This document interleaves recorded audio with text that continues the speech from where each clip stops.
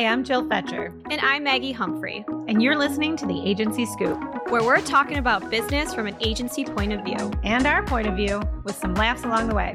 Don't forget to subscribe and tune in every month for the latest scoop. Welcome to this month's Agency Scoop. How you doing, Maggie? I'm doing all right, Jill. How are you? I'm good. My life lately is obviously all things Taylor Swift as usual. The movie came out recently, so that was very exciting. But I've also been doing a lot of great things in October for Making Strides Against Breast Cancer from the American Cancer Society. I've seen all your posts. So that has been kind of my obsession. And now as it comes to a close, I'll always keep fundraising for the American Cancer Society. If anybody wants to donate, I'll have a link in our bio. But that's been exciting. I raised about $8,500 so far this month. Just this month? Yeah, and it's been about a month since I started fundraising. So it's been really great and a fun way to give back and just kind of connect with people. That's awesome. You're such a good person. Oh, well, thank you. I appreciate that. I've had kind of a hectic day today. So my morning started off pretty rough. So I was getting ready to scoot out the door. I had to drive to Buffalo today, so I had a little bit of a drive ahead of me. And I'm a seasonal coffee drinker. So when it's warm outside, I'm drinking iced coffee. When it starts to get cold, I switch to hot coffee. Pumpkin spice latte? Of course. Obviously. There's always pumpkin spice involved this time of year. So this morning I decided today's the day to transition over to hot coffee. So I run downstairs, I make the coffee quick before I go to leave, and my hands were still wet from filling up the coffee pot with water. And I pick up my ceramic bowl that has my coffee grinds in it, and I drop it everywhere. The hardest thing to clean. There's just coffee grinds everywhere, and all over me, on the floor, in my cabinets. And I'm just like, oh my God. And Oakley, my dog's over there walking through it. So then he's tracking coffee grinds all over my house. It was chaos. Oh no. Well, hopefully your day got better from there. It's been okay so far, but it's only up from here, I feel like. That's a rough way to start and a rough chore for you when you get home. Yeah, I made the best of it. It's spooky season. Yes. I've seen your posts. Your kids have been various different things so far this Halloween, I feel like. Yes. Well, we went camping and did a Halloween weekend camping trip, and they had activities each day. So they had different costumes that they had to put on. So fun. But my littlest was Spider-Man all the time. Oh, of course. He's probably going to be wearing that costume for a year. I feel like that's the number one Halloween costume this year. I just feel like kids are there's so many kids are Spider-Man. Yeah. Well, it's really cute. Yeah. It's the one with the little muscles built in. So it's very extra cute. padding, extra warmth. Yeah. I love it. And the girls kind of rotate between Taylor Swift, other Taylor Swift outfits, Barbie, all of the things. Great costume ideas. I'm going to be Barbie for Halloween this year. Of course. Yeah. Of course. I love that. Absolutely. We have kind of a fun thing going on in the Rochester office. So I think I mentioned this on one of our later episodes, but I decorated the Rochester office for Halloween in August because we were just so excited. And one of our decorations is we have an office skeleton that sits on one of our couches. His name is Henry. He's really made a name for himself in our office. And whoever is usually the first person in the office that morning will put Henry in a very silly position for the day. Some days he's climbing on our plant wall. Some days he's holding his head or just doing something funny. So that's been the entertainment for the last month in our office. I love that.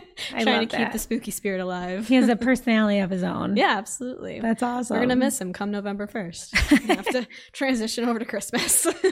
Oh my gosh. Well, maybe you can create an AI version of him to make videos throughout the year. That's a very good point. That's a very good point. Great transition. Because speaking of spooky, really, I really wanted to talk about these new celebrity-generated AI bots, which are so weird. Yeah, I don't get it.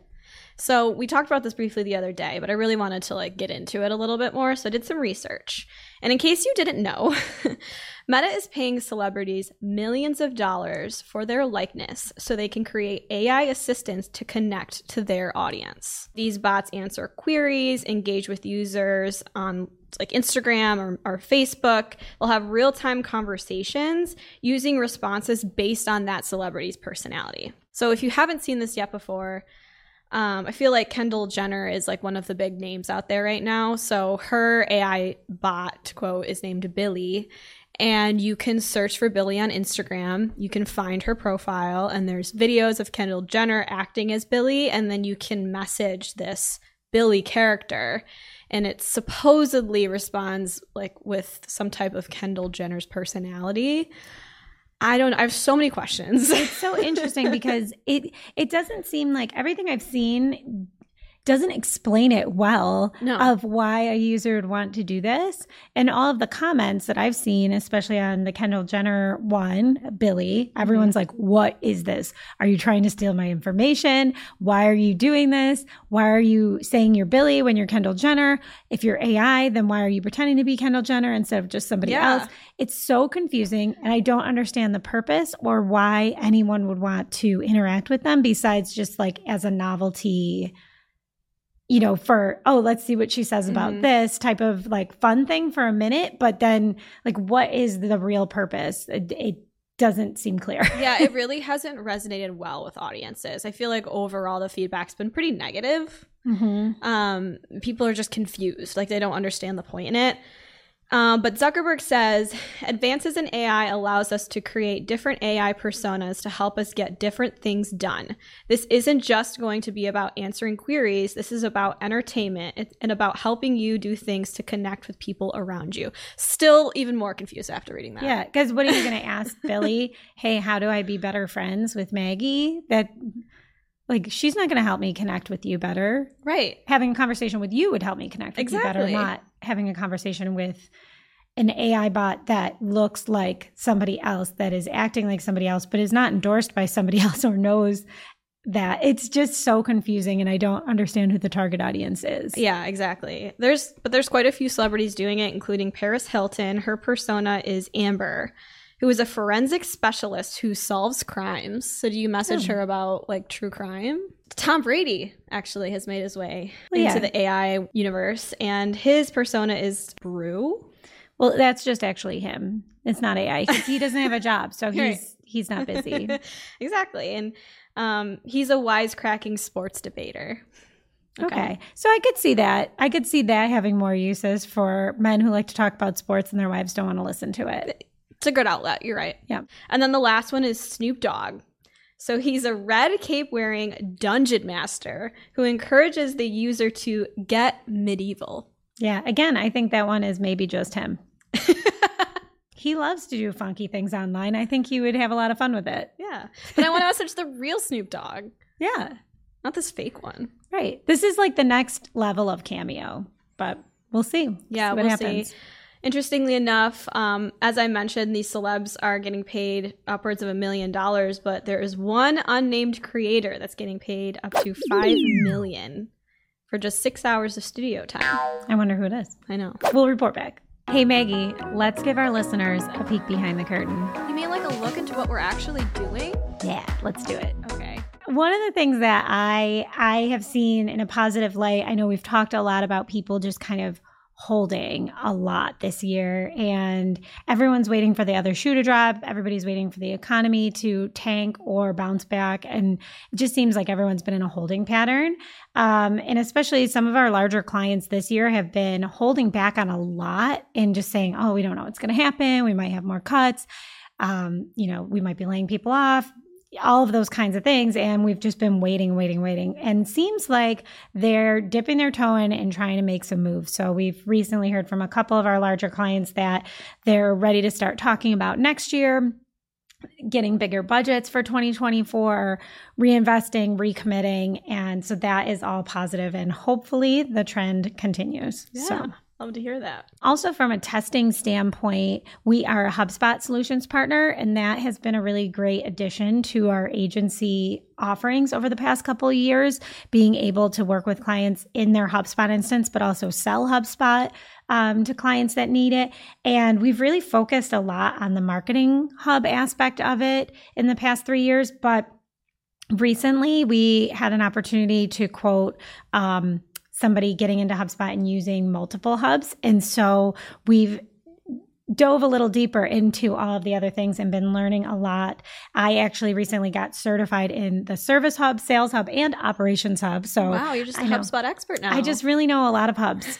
So it's really interesting how they all interact with each other. And I'm excited to kind of open that door and see where that will take us in being able to target other prospects that, we have this expertise and experience now that we didn't have before. And now it's the moment you've all been waiting for. It's time to get into the main scoop. We're really talking all things RFP, proposal, budgeting, really just hiring an agency 101. Yeah, I call it proposal season. Mm-hmm. That is the third and fourth quarter, mainly the fourth quarter when everybody starts to think about it. And because this is really where I focus my efforts at the agency is on sales and new business and what I'm passionate about. This is a very busy season for me. Some of our clients, have different fiscal years, but for the most part, this is the time of year, October, sometimes September, October, where people are really asking for things for next year. They're not asking for things for immediate. They're asking for things to go into their budget. So we thought we would talk about all of the things we consider when someone contacts us and what we look for red flag wise, what we look for in clients that we really want to work with, and questions that we ask so that if you're a client and you're looking to hire an agency, types of things you should consider, what they're going to rate you on potentially. Or if you're an agency and you're like, why are we going after 50 things when maybe we could narrow our focus to 10? These are some things that we look at and maybe they would help you determine what you want to look at too. The first and maybe most important is the actual client's business and their product. So is it a good product? Do people want it? Is there a market for it? Is there things that we can do to help sell it? Like, is this a good idea? So if somebody comes to us with like an invention and they're a startup and we're like, who would even want this product? This is kind of a no-go from the beginning. Right. You don't want to set yourself up to fail. Yeah. Because at the end of the day, if they're not seeing that and then it's not a successful campaign or whatever you're running for them, it falls flat, then it kind of makes you look bad. But at the end of the day, it might not necessarily be your fault. Right. And sometimes we can be that advisor and talk to them about whether or not it makes sense, maybe help them see a different perspective, and maybe they can tweak their product or change directions or change who their audience might be even. But that is kind of the number one thing. And I would say Matt, our CTO, is really good at having meetings where people think that they're like, oh, I'm going to build an app. And they call us. And I probably have 50 meetings like this a year with him where he'll kind of talk to them about all the costs and implications and the ongoing investment in building an app and having people download on the phone. Are they really going to use it? Or do you need a really good mobile site instead of an app? And going through all of those things, and 95% of the time people are like, oh yeah, we don't actually have an app idea that people would want.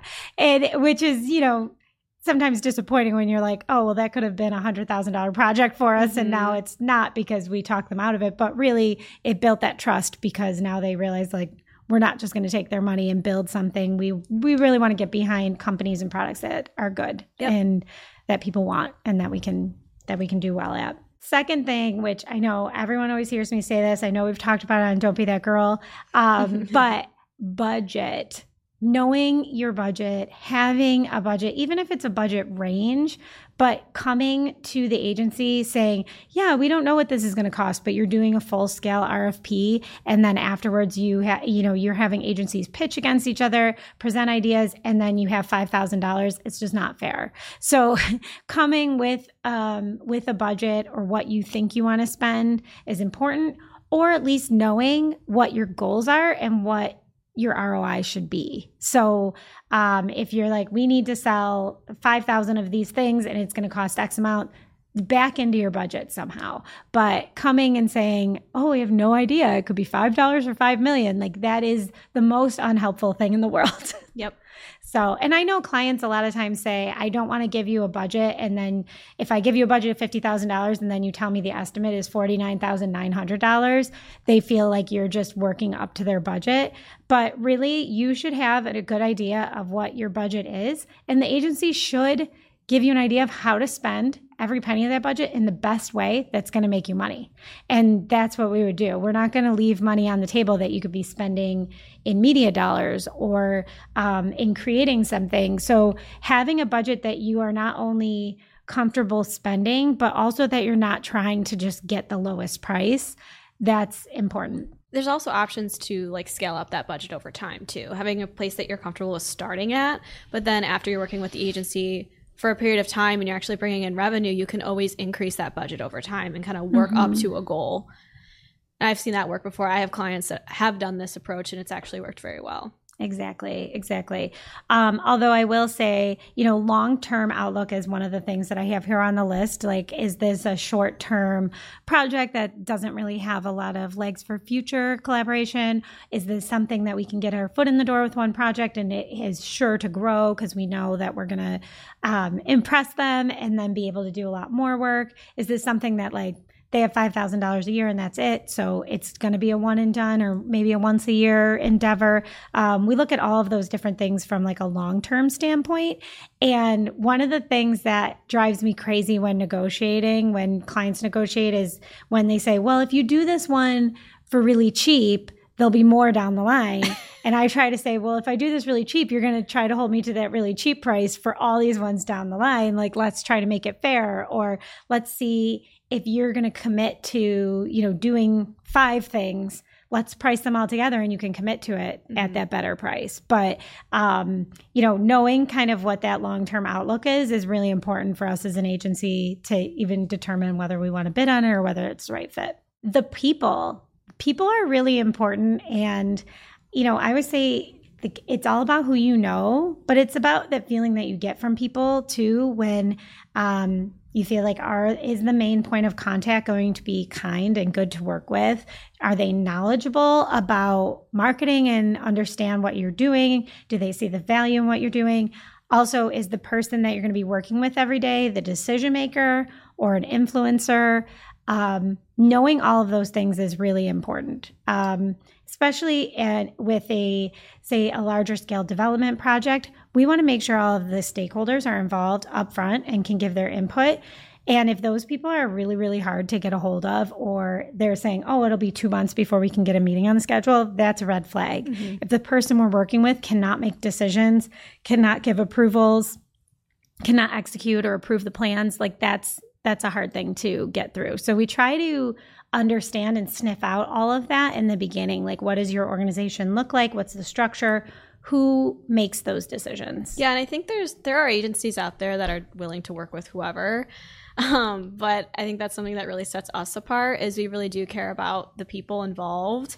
And we don't want to set our employees up for a bad situation. There's been occasions where we've turned opportunities away just because the client just didn't seem like a good fit for us. And I think that's totally okay to do. And I'm glad that we do it that way, because at the end of the day, you're the one structuring these retainers and, kicking things off, but I'm the person working with them day to day moving forward. Mm-hmm. So I appreciate that you do that.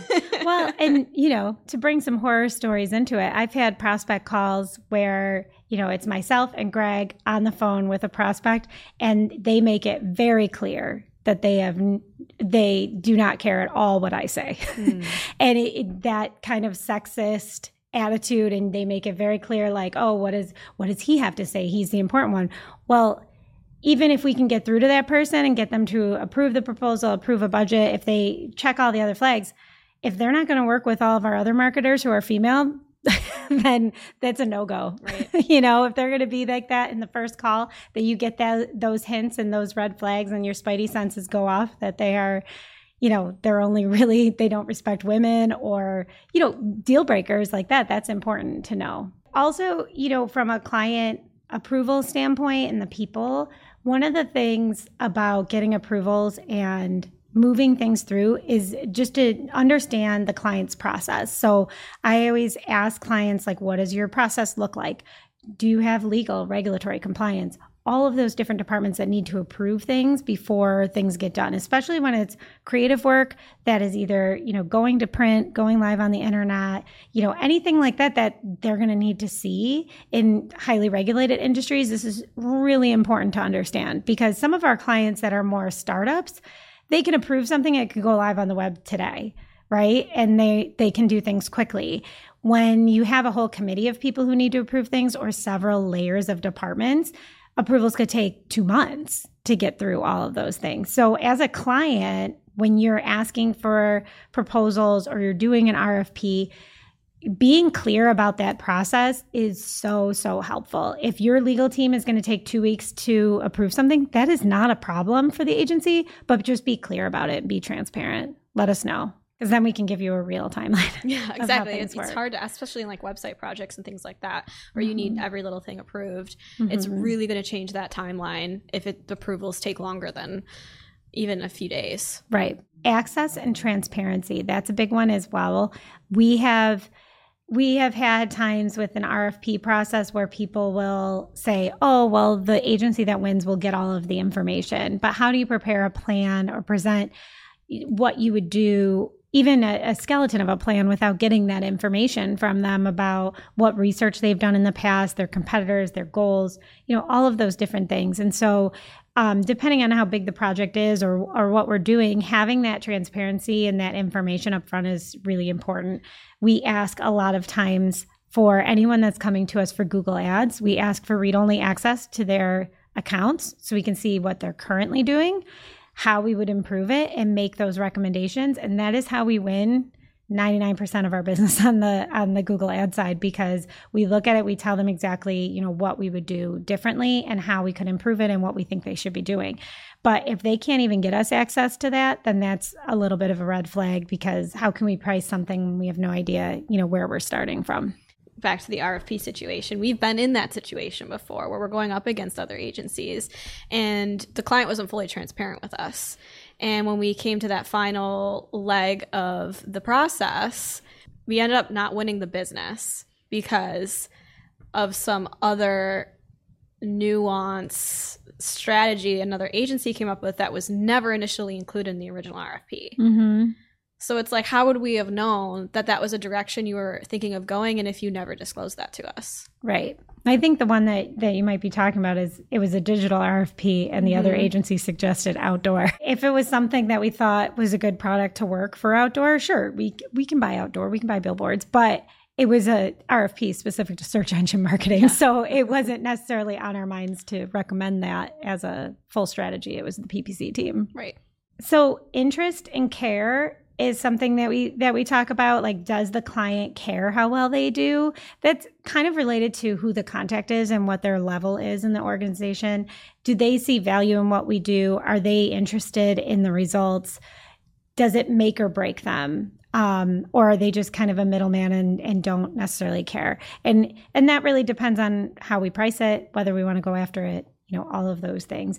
Sometimes too, where if it's a make or break thing where they need to be saved and this is their last ditch effort, that's a lot of pressure. That's a lot of pressure. So they got to score high in all of those other things too. Yes. For that kind of situation. Related to the budget item, price sensitivity is a real thing. So do they care more about results and they'll have as much budget as possible if they see a good ROI? Or are they going to nickel and dime every line item? One of the red flags that comes to price sensitivity or even just the financial strength of the company is if they're asking for different billing terms, like right off the bat. If they're like, oh, can we pay you in 90 days? That's a big red flag that they're not necessarily a financially stable company. And so with those, I'll say, can you pay us up front? But even from like a digital marketing standpoint, it's really hard. It can be difficult to work with clients that are really, really tight on budgets. And it doesn't mean that it's not impossible, because we do it, of course. But I feel like there's a fine line where we can make it work.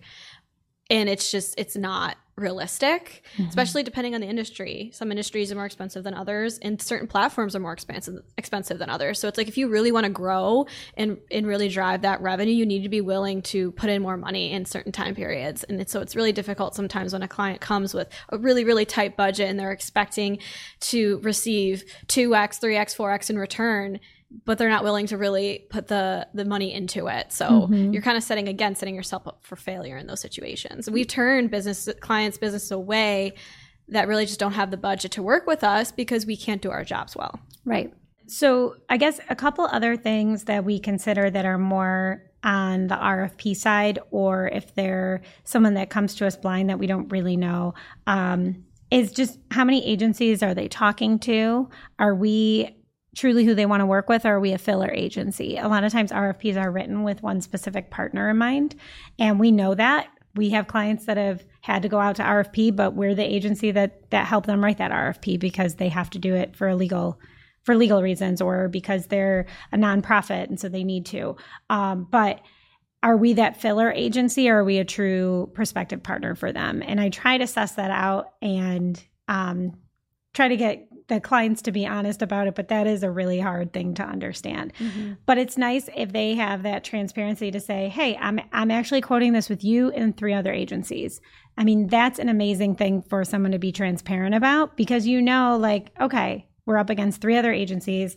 I think here's where we can differentiate ourselves, as opposed to maybe a state government RFP where you might be against 100 other agencies because they sent it to anyone that's on their email list.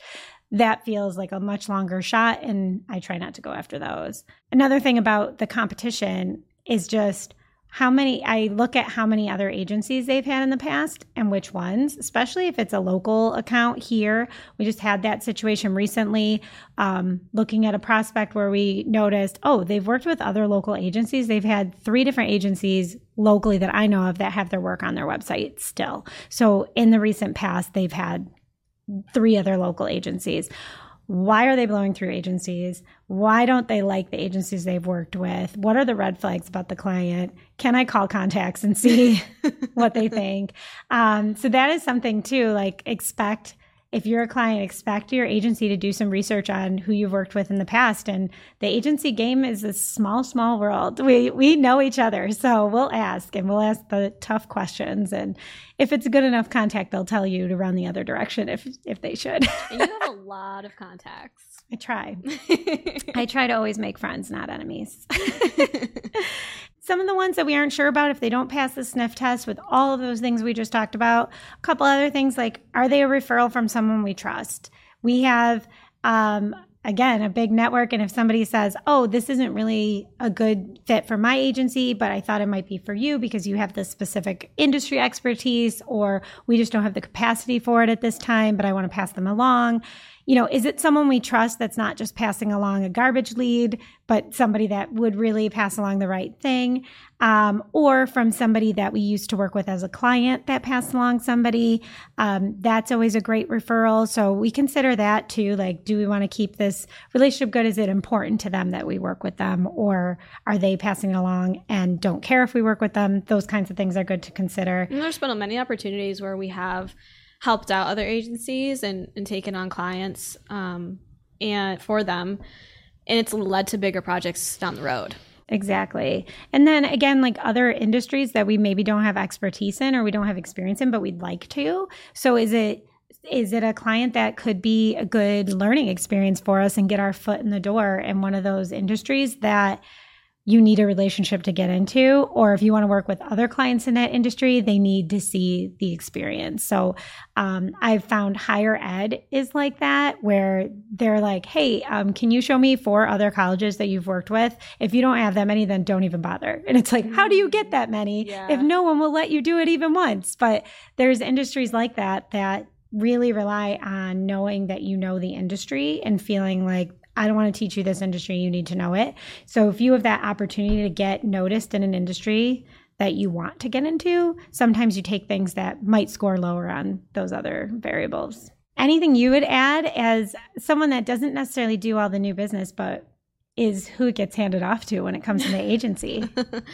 I think, like I said, the budget's really important. Being willing to test and try new things. I understand that there's certain industries and situations where that might not make sense, but I do love when clients are willing to put their trust in us and test and try new platforms, new campaign types to see if it works well for them, because you never know. Like, I have a client that didn't really do much with social media, and we're like, let's test and see. It doesn't work for every industry, but it did so well for them. And I'm so glad we pivoted and went that direction, and now they're dedicating more budget per month towards that platform because it performed so well for them. So being able to rely on your agency and trust them that they know what they're doing, I think that's really important, because you never know what could work. There's things that we've tested and tried and been exposed to that they haven't. And it could resonate really well. So that's a big one for me. I like that. And believe me, whenever I'm running through all of these evaluation points, I'm always thinking about you and the team and who they're going to like working with, how they're going to like working on it, and if it's going to be a good long-term partnership. Because if people keep getting clients that they don't like or that are driving them crazy, they're going to be like, Jill, stop doing that. Don't bring in these people. So I try to make sure that we're bringing in clients that it's good all around. And I love my clients. They're all great. I don't have a bad client. So I want to talk about things that I do from a new business perspective that I've tried to hone and make more efficient over the years, especially during this fourth quarter RFP proposal You're writing budgeting so many season. proposals every day. No, and it's tough because sometimes you know which ones that are a higher priority that you really want to spend a lot of time on. And there's others that you want to go after it because there is a small chance, or maybe they're just not as big of a budget, but you still want to get it.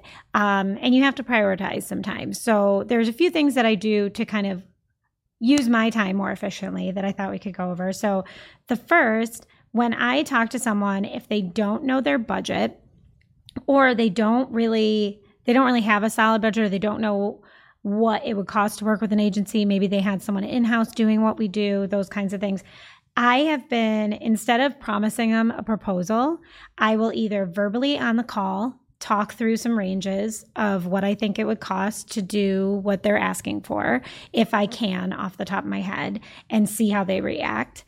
If it's something that I want to talk to a couple people internally about, like, here's what they want to do, what do you think this would cost, then I will just follow up with an email that just has, here's what we talked about, these couple goals, and here's the range of what I think it would cost. $5,000 to $8,000 per month, or $50,000 to $75,000 for this project. I give them that ballpark range, and then I say, and I don't take a lot of time on that email, maybe 15 to 20 minutes, depending on if I have to give them examples or anything. And then I just say, let me know if that budget fits what you're looking for, and I'll put together a full quote. That saves me so much time, because I can't tell you how many people, even on a call, act like, oh yeah, we got plenty of budget, we have tons of money, we are good to go. And then I send them those ranges. They're like, oh, I was thinking more like $500 a month. A lot of times clients don't understand how much something is in certain areas. So in their head, they have a number that they think it's worth. And when you actually put the number in front of them, they get a little sticker shocked. Like, oh, wow, I didn't realize it was that much money. So putting those feelers out there is definitely a better way to go. Because we've learned this just through trial and error ourselves. And there's definitely been times where we've put a full proposal together and then someone's like, oh, I don't want to pay that much. And you just wasted all that time. Exactly. So doing that, even though it feels... I remember when I first started doing that kind of thing, it felt a little unprofessional, or like I was cutting corners, but really it's respecting my time, it's respecting their time. And so you shouldn't feel bad about saving yourself time to save everyone headaches down the road. Loom videos is my second tip. So I have been using these more and more. We've been using them as a marketing team to go over reporting, explain metrics, explain different things, and they save so much time as opposed to doing a full meeting. So I used to always be like, let's schedule a meeting. I'll walk through the proposal with you, and then I'll send it to you after. And that way they can't skip ahead and read the pricing at the end. They have to listen to me, or, they have the opportunity to ask questions. But I have found, especially for videos where they need several stakeholders to look at it, that there's going to be people that'll skim, not read your proposal and read the details. And you need to find a half an hour to present. And sometimes that can be difficult with people's busy schedules.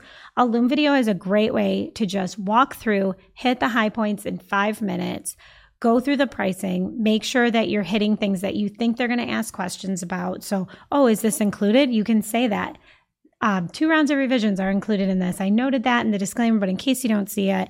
And of course, send that video along with the actual document of the proposal so they can read through it and look at all the details. But this has saved so much time in going through things. And you can refer back to it as well and say, oh, I think I detailed that in the Loom video, but yeah, I'll tell you about it again when they ask again. And then, of course, always offer when you send it over. If you'd like, we can have another conversation after you've reviewed this. And you can see who's clicked on the link, who's watched the video, all of those things you can see when they do that. So it's easy to know when they're asking for a call, did they even look at it or not? So you can say, oh, once you've reviewed the video, let's have a call. So yeah, Loom videos saved my life. Yeah, it's so I mean, in nice. terms of just like managing clients, sometimes it could have been an email, it could have been a Loom. You're saving so much time. You can do it quicker. They can pass that along to whoever they need to get those questions answered. And at the end of the day, it's just easier for everyone involved. The last thing that I have is really pretty easy and obvious, but having templated information. So I used to go through, when we had website proposals, I would go through and customize every step of our process to like insert the client's name in a lot of different places. And I've started using our typical website process, sending it along as an attachment with the proposal saying, here's our detailed process. We would customize this to talk about your business and what your business needs, but this is our typical process that we go through, so that I'm not spending a million hours writing every proposal from scratch. I have a lot of those templates saved. However, it's really helpful to not recreate the wheel every time, but you have to make sure that you're rereading things to make sure you don't mess that up. That would be so embarrassing. Yeah. I have a lot of email templates. HubSpot makes it really easy to have little snippets that I have. So I have an email that I send to people when they want B2B website examples. They have the links, they have blurbs. I have an email snippet for references, and I have all of my references, all of my clients that have agreed to be references and say that they'll be a reference for us anytime. I have an email snippet with all of them in it. So I put it in the email, I delete the ones I don't want, and I send it along. Work for smarter, what makes sense. Work smarter, not harder. Yeah, but just always reread it and make sure you don't have a different client's name or referring to something that doesn't make sense for them. So those are a couple of things that I've done to make my life easier over the past several years. Yeah, I think as we wrap up, not only for, trying to work and win new clients, but even your existing clients, if you're trying to expand maybe your current scope, you brought something to my attention the other day that was really, really helpful. I have a client that I've been working with for about a year now, and they're a great client. They're probably my favorite client. And they are a very hungry client in terms of wanting to try and do so many different things, but sometimes it's a little unrealistic in terms of our current retainer. We're a little restricted. So they're constantly asking more questions. Hey, can we pivot and instead of spending hours on this, spend hours on this? Is it within the same retainer? They're asking for project retainers. So you kind of are like, well, let's reevaluate. Let's take a look at everything that's went on the last year from when we started working for them till now. Let's look at our results. Let's look at all the projects we've done for them, kind of like a year in review. Present it to them, really talk up what we've brought to the table, and remind them how much value we've brought. Mm-hmm. And I think that is such a smart approach. And then kind of pivoting and saying, we have this current retainer, but what if we add on X, Y, and Z? It's not necessarily adding a ton of money maybe, but kind of just shifting the guardrails a little bit, if that makes sense. Yeah, I think a great way to, I don't want to say upsell because that seems so salesy, but to increase scope or to sell the client on new testing ideas or new things that we could help them with is to do that review. Say, here's all of the great things that we've done. Even when they're a great client and they love you and they're telling you all the time how great it is to work with you and that they value you, a lot of times they lose track too. And to position it in a way like, look at all of the things we've accomplished together. Like, you did this, we did this together. And it's kind of an overview of here's all the things we did this year. Here's some great results we got. Here's some lessons that we learned from maybe things that didn't turn out so great. So it's not all patting ourselves on the back. Some of it could be not negative, but constructive feedback. And then, hey, we're going to keep going with these things in 2024, but also here's some other ideas of some things we could test. And again, in those things, we don't need to give pricing right away, or maybe it could be a ballpark like, hey, we'd love to do this. Do you think you could set aside $50,000 for this next year at some point to do it? And if they're like, oh, we love that idea, but maybe in the future, or maybe it gets them thinking to have those conversations. Okay, where can we pull 50 grand from to try this? Because this would really make a difference. But it's packaging it in that way of a year-end review. How do we get everyone excited, celebrating the wins, reflecting on all the things that we've done, and setting goals for next year as well. Yeah. Well, what can we do to get there? Yeah. It's not salesy if you tie it back to a goal. Yeah. Put a little bow on it. I love it. I love it.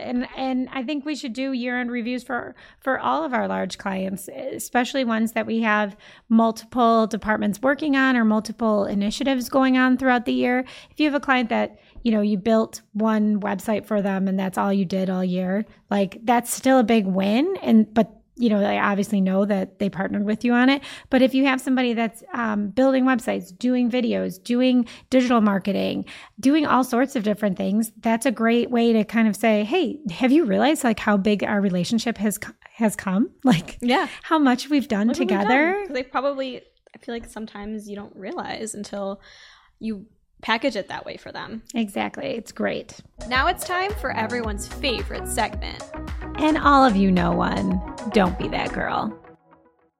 I thought it would be interesting to read some agency horror stories right from Reddit. Oh, I love this. Yes. So I found one this month that kind of applies to our overall topic. You touched on how it's important for clients to be transparent with us as agencies, especially when it comes to an RFP or whatever it may be. And I think this really adds to that. So awesome. Note to our listeners, I have not read this or know what she's about to say, and I'm really excited. Live reaction. Let's go. So this was written by Reddit user Jump Driver. They start with, buckle up. Client requested a business plan and a roadmap for a homegrown end-to-end e-commerce solution. Everything from a website with a secure shopping cart and checkout process to source, pick and pack and fulfillment capabilities from multiple warehouses across the country, et cetera, et cetera. So essentially, it's a pretty big client. It's a Fortune 500 client. Big operation. No, this was around 2008, so we're throwing it back a little bit. Oh, but, you know, client horror stories, they last forever. Vintage. Yes. So multiple millions of dollars essentially is the opportunity here for this agency. We have completely changed the complexion of our agency for this one project. So it's like make it or break it here. So they spent months preparing, had an outright solution that was reasonable budget-wise. My boss, who is an effing brilliant marketer, put the entire proposal together using the legwork I'd done. Designed to be about a 2-hour conversation. Ticked every box and then some. We were pumped. Day of the presentation comes. 4 of us and 8 clients, including the VPs, the CMO, and the CTO of this Fortune 500 company. We got 2 pages into discussion, so maybe 3 minutes tops into the presentation. And the CMO takes out his hefty spiral binder and slams it down on the table and looks at our team and stands up. He says, quote, well, so-and-so's boss, you're really missing the mark here, and walked out of the room, leaving us all to stare at each other. Later that day, he made a call to our president requesting that my boss, who I will repeat to this day, is the most brilliant minds I've ever worked with, is never allowed to work on their account again. We found out after the fact that somewhere between the original ask and the actual meeting, he decided and told no one that what he really wanted was a turnkey storefront where they just sell the product at wholesale and the vendor takes everything from there. It was the worst meeting ever. Oh my gosh. So they wasted all of that time, months prepping for this. That's so disappointing. Just to find out that through that period of time, the client pivoted on what they wanted and never disclosed that to them. And just decided to do like an Amazon store. Yeah. And then made them feel stupid in the meeting. And I mean, I just didn't realize it was too much to ask to be nice. But I think there's companies out there that forget that agencies were coming in looking to be a partner with you as an extension of your team. I think a lot of times companies will look at it like, oh, you're working for me. And they'll talk down to agencies, but most of the time agencies don't think of it that way. And we also don't want to work with people who think of it that way. I've worked for an agency who was in that position where the client looked at us like, you work for me versus we're a partnership. Right. And it's very demoralizing. And I feel like a lot of times it was a very negative environment. It was very toxic and it wasn't rewarding. When agencies are looked at as partners, I feel like the work is more personal and it's so much more rewarding. Mm-hmm. And when it's the other way around, it just becomes very toxic and it's just not a good space and not a good headspace to be in. So try to remember that your agencies, they're there to help you. They want you to succeed. They want you to do well.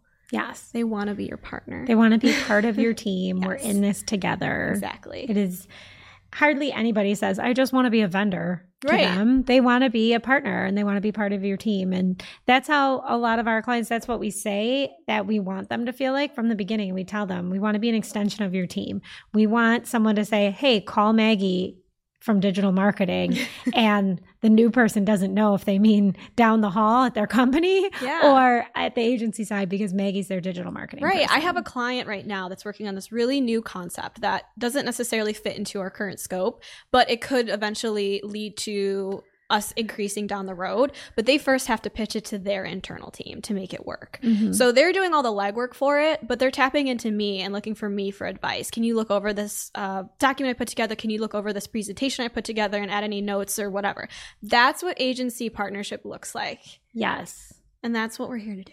100%. 100%. And thanks for tuning in to this month's episode of The Agency Scoop. We'll see you next time. Thanks for listening to The Agency Scoop. The Agency Scoop is produced by Cypress North, a digital agency in Buffalo, New York. Our producer is Greg Finn. Our editor is Eric Barnes. Our graphics are by Sammy Hansen. Don't forget to subscribe on YouTube, Spotify, and anywhere you get your podcasts. You can also follow us on Twitter, Instagram, and LinkedIn to share your thoughts about the episode and give us ideas for future topics. We'll see you next time.